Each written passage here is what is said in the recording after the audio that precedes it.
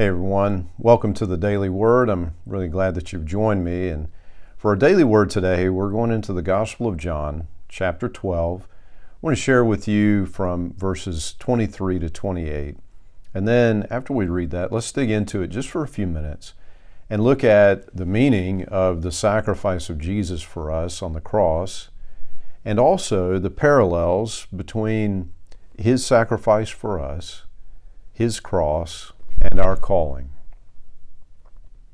Jesus replied, "Now the time has come for the Son of Man to enter into His glory. I tell you the truth, unless a kernel of wheat is planted in the soil and dies, it remains alone. But its death will produce many new kernels, a plentiful harvest of new lives. Those who love their life in this world will lose it. Those who care nothing for their life in this world will keep it for eternity. Anyone who wants to serve me must follow me, because my servants must be where I am. And the Father will honor anyone who serves me. Now my soul is deeply troubled. Should I pray, 'Father, save me from this hour'? But this is the very reason I came. Father, bring glory to your name."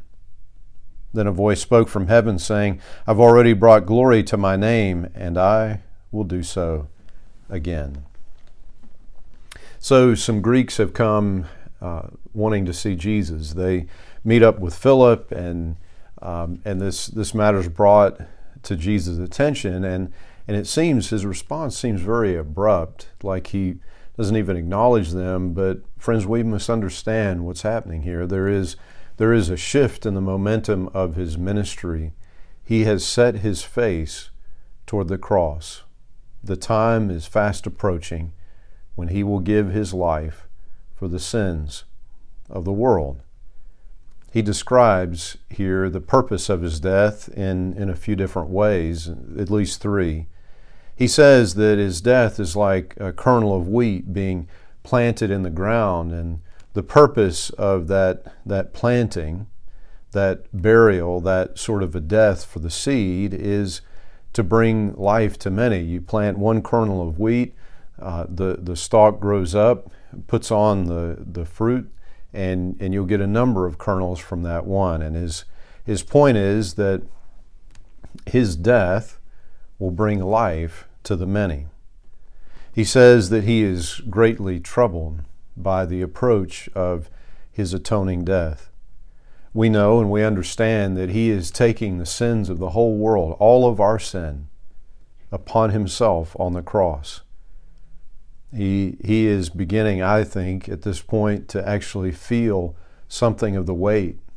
He is staring into, in a sense, the furnace of God's wrath. He knows what is coming. And so elsewhere in the Gospels, we read how he prays in the Garden of Gethsemane, "Father, if there's another way, if this cup could pass from me, may it be so, but not my will, yours be done." And so he says here, "Father, bring glory to your name." It is his obedience to the Father, his obedience to the plan of salvation. As we read in Philippians 2, obedience even to the point of death on a cross. The working out of God's plan of salvation brings glory to God, shows how great God is, how good He is.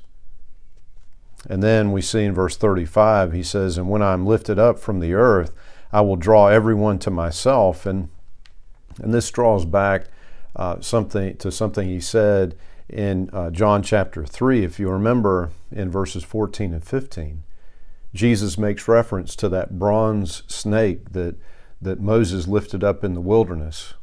The people had been greatly disobedient to God, and they grumbled against God, and God sent poisonous snakes into the camp as a judgment against their sin. They cry out to God, and God tells Moses, as strange as it seems at the time, to make this image, this bronze snake, to hold it up, and that anyone who would look upon it, anyone who would do that would be saved. And in fact, as Jesus is lifted up on the cross, all we need do is look to Jesus, put our trust in Him, and in fact we will be saved, forgiven, reconciled to God. And now let's think briefly about our calling as believers.